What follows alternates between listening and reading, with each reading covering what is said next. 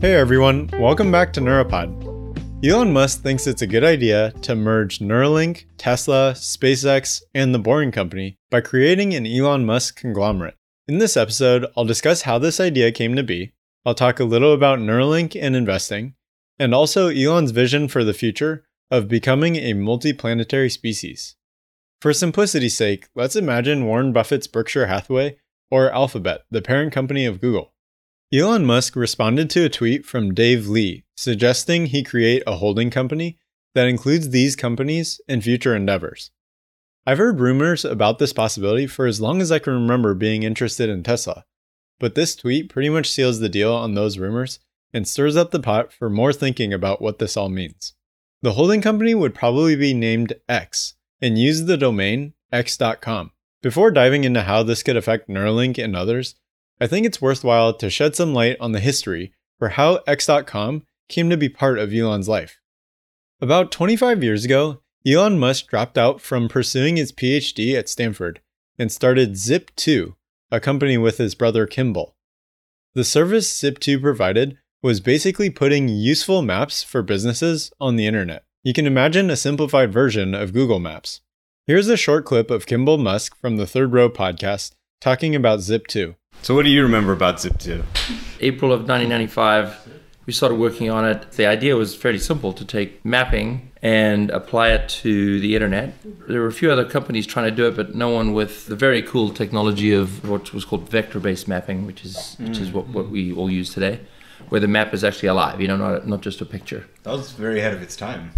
I think we were the first. I know there were other people putting maps on the internet, but I think we were the first to put vector-based mapping, which is what the kind of technology you use today on the internet, and door-to-door directions. So it was cool. I remember my brother and I pressing go on his server at our office, and it took about 60 seconds for the first door-to-door directions to come up on the screen. And even 60 seconds was amazing. Yeah. You're like, this is incredible. After selling that company, Elon and Kimball started X.com, an online financial services and payments company. Right around that time, a company working on similar products released its biggest product called PayPal. The two companies fiercely competed and eventually merged together. Elon talks about that time here. And we were both in Palo Alto, like literally a block away from each other. I think at one point we were briefly even in the same building, just competing with each other like maniacs. And then we had coffee on University Avenue and said, hey, why don't we just combine our efforts, or we're just going to bludgeon each other to death here. We merged Confinity and X.com and raised $100 million in the space of 3 weeks in March of 2000. And in April, the market went into freefall. And we kind of thought it was going to go into freefall, but we're like, we better get this thing done fast. or we're both going to die. Pretty amazing timing by the team. Elon has had his fair share of close calls, especially when it comes to Tesla having practically $0 left in cash in 2008 and 2018, or SpaceX being able to barely squeak out their fourth launch. I recommend watching the full 3.5-hour-long interview with Elon and Kimball on the Third Road podcast if you're interested in learning more about Elon's childhood, early startups, and his vision for the future. I'll link to my favorite episode in the show notes. Elon was clearly a fan of the name X.com, as he felt it provided more flexibility for products that could be launched at PayPal. Since he liked the name so much, he was fortunately able to buy back the domain X.com from PayPal in 2017. Soon after tweeting about it, he responded to a tweet from a Twitter user. Jonathan said, "I've got a cool idea. You can use X.com as an umbrella website to all your other companies." Elon responded with, quote, "That's probably the best use." Fast forward 3.5 years to today, and now Tesla is much more mature. In my opinion, it has a near zero chance of going bankrupt within the next 2 decades. SpaceX has demonstrated their ability to reach orbit and have reusable components of the rocket system with little refurbishment efforts. Also, Boring Company has started digging tunnels in Las Vegas, primarily between the Las Vegas Convention Center and the Strip and the airport. Out of these three, the Boring Company is the least mature, but I predict in about a decade, Elon's going to be spending a greater percentage of his time working on the Boring Company projects. The main reason I think this is that the Boring Company can use the tunneling approach on Mars. The show Silicon Valley makes fun of new startups by joking that every new company has the mission of, quote, making the world a better place. I find the show is funny because of how accurate most of the jokes are. For all of Elon's companies, you could argue the mission is literally to do exactly that, to make the world a better place. He does an excellent job of bridging the gap between the world as it is and the world as it should be. Like I've said before, Elon is the world's #1 society improvement guru. Within that overarching goal of improving society, it feels like Elon's most motivating ambition is to make life multiplanetary. In order to do that, he's focusing tons of his effort into making sure SpaceX is a success. SpaceX will enable transporting of humans to and from Mars. To further illustrate that Elon's main reason to try and make more money is simply to make life multiplanetary, here's a clip of Elon presenting more than 4 years ago. And I should say also the main reason I'm personally accumulating assets is in order to fund this. So I really don't have any other motivation for personally accumulating assets except to be able to make the biggest contribution I can to making life multiplanetary. The next logical step, once humans establish a town on Mars, is to have a ton of entrepreneurs. Everyone will need to start everything. I just saw an interview with Elon talking about how sweet it'd be to have someone build the first Italian restaurant on Mars. Getting that transport thing solved, I think, will then open up a tremendous number of opportunities for people on Mars. You're having the Union Pacific Railroad to California. A whole ecosystem of other companies figure out it's like what once are you going to do get there, then opportunities for entrepreneurs are tremendous. Like the first Italian restaurant or something on Mars. You know, it's like somebody's got to do it, and it'll be kind of cool. I wonder what Mars food would taste like. For the entrepreneurs watching, maybe someone can start a restaurant on Earth that serves Mars cuisine. Circling back to the Boring Company, I believe one of the main reasons Elon's become so interested about digging tunnels is because of the potential to use this approach on Mars. Under the X holding company, SpaceX could provide the transportation to and from Mars. Boring Company could provide a means of transportation on Mars. Neuralink and Starlink could help people communicate extremely efficiently with each other on all planets. And Tesla could enable storage of wind energy.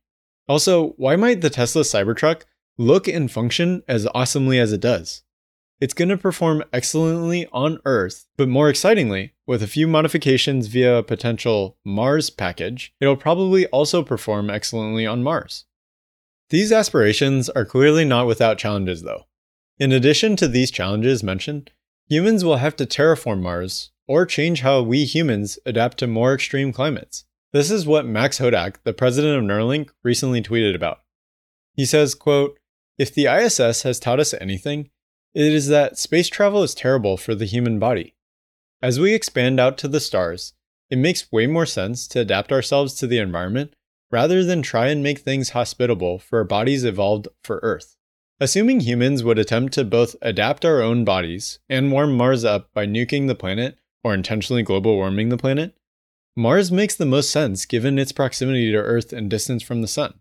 A day on Mars is 24 hours and 37 minutes, and the tilt angle is 24 degrees, compared to Earth's 23.5 degree tilt. Humans can work with these features, but Mars is much colder, despite it getting up to 75 degrees Fahrenheit or 24 degrees Celsius in some places. The average surface temperature on Mars is negative 81 degrees Fahrenheit, or negative 6. You guys know that's really cold. Also, gravity is 1/3 as strong on Mars as on Earth. There are plenty of things we'd have to consider. So although I think a multiplanetary future with a company called X is possible, we probably won't be working on developing a true city on Mars within the next decade. I'm hopeful that Elon will start spending a greater percentage of his time focusing on Neuralink than getting us to Mars or building Tesla. Neuralink is the youngest of all these companies, and the one that I'm most excited about. After watching tons of Elon's interviews and getting a pretty good understanding of what problems he believes are the most important, it wouldn't surprise me if Neuralink got into the business of manufacturing prosthetics and also the business of genomics. The team is currently working on helping minimize the effects of brain disorders like Alzheimer's, dementia, or paralysis. Once the company matures, we as a society will have a way to merge our brains with computers and minimize the chance of artificially intelligent beings taking over. The potential this company has for being able to completely change how humans interact with technology is unparalleled. There are a handful of companies that play in the space of merging man with machine, namely Palantir, Facebook, Google, etc., but I haven't found any company approaching the brain-computer interface tech in the way that Neuralink has. Being able to have data not only at the palm of your hands, but practically instantaneously, will unlock tons of opportunity. Think about humanity's early progression from not having language to being able to communicate and write things down to share knowledge. After that, the next evolutionary step was the invention of the computer. Computers and the internet have changed how efficiently humans can communicate, and now it's time for Neuralink to change that again. Not only will humans be able to send and receive information to and from computers, but also to and from each other. Also, from an investing perspective, I'm sure you've probably seen the nearly 2,000% run-up in Tesla stock over the past year and a half. Growing from a $30 billion company to a $600 billion one is pretty remarkable. But imagine what happens when you have a newer, younger company like Neuralink that's valued at around $1 billion to $2 billion, and you pair that with extremely motivated founders, a passionate and intelligent team, and, at least in the business sense, a slow progressing industry. I know I'll probably catch a little bit of flack for this, so I want to be clear.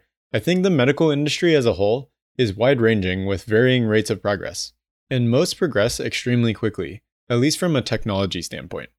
However, because of regulation, which might justifiably be in place, progress can seem pretty slow. Again, I think Neuralink is set up for massive success. As it stands, if you had any hopes of investing in Neuralink, I'm sorry to squash those hopes. It seems pretty unlikely Neuralink's going to go public anytime soon. Elon's historically been pretty against the hassle of being a public company, and if he really wants to, he probably could entirely self-fund the growth of Neuralink. I don't think he actually will do that, so there's probably going to be some access to some qualified purchasers or folks who invest in private companies, but I just don't see it becoming a public company. If you happen to be a qualified purchaser or accredited investor and interested in investing in Neuralink, send me a note at neuropod@gmail.com. If you're interested in the Starlink portion of SpaceX, however, be patient, and in several years, you might be able to buy that stock. In a tweet a few months ago, Elon said, quote, "We will probably IPO Starlink, but only several years in the future when revenue growth is smooth and predictable. Public market does not like erratic cash flow. Haha. I'm a huge fan of small retail investors. We'll make sure they get top priority. You can hold me to it." End quote. He very recently reiterated this in a tweet saying, quote, "It will most likely make sense for Starlink to go public once the revenue growth is reasonably predictable." End quote. These companies are younger than Tesla, and if you believe in their ability to make as much money, plus execute as well as Tesla has, there'd probably be less upside if Elon created an umbrella holding company called X. So back to the original question, how sweet would it be for Elon Musk to merge Neuralink, Tesla, SpaceX, and The Boring Company by creating an Elon Musk conglomerate? I think not that sweet at the moment. Once Neuralink and The Boring Company have made a little more progress and matured in their ability to break real ground, the holding company could make more sense.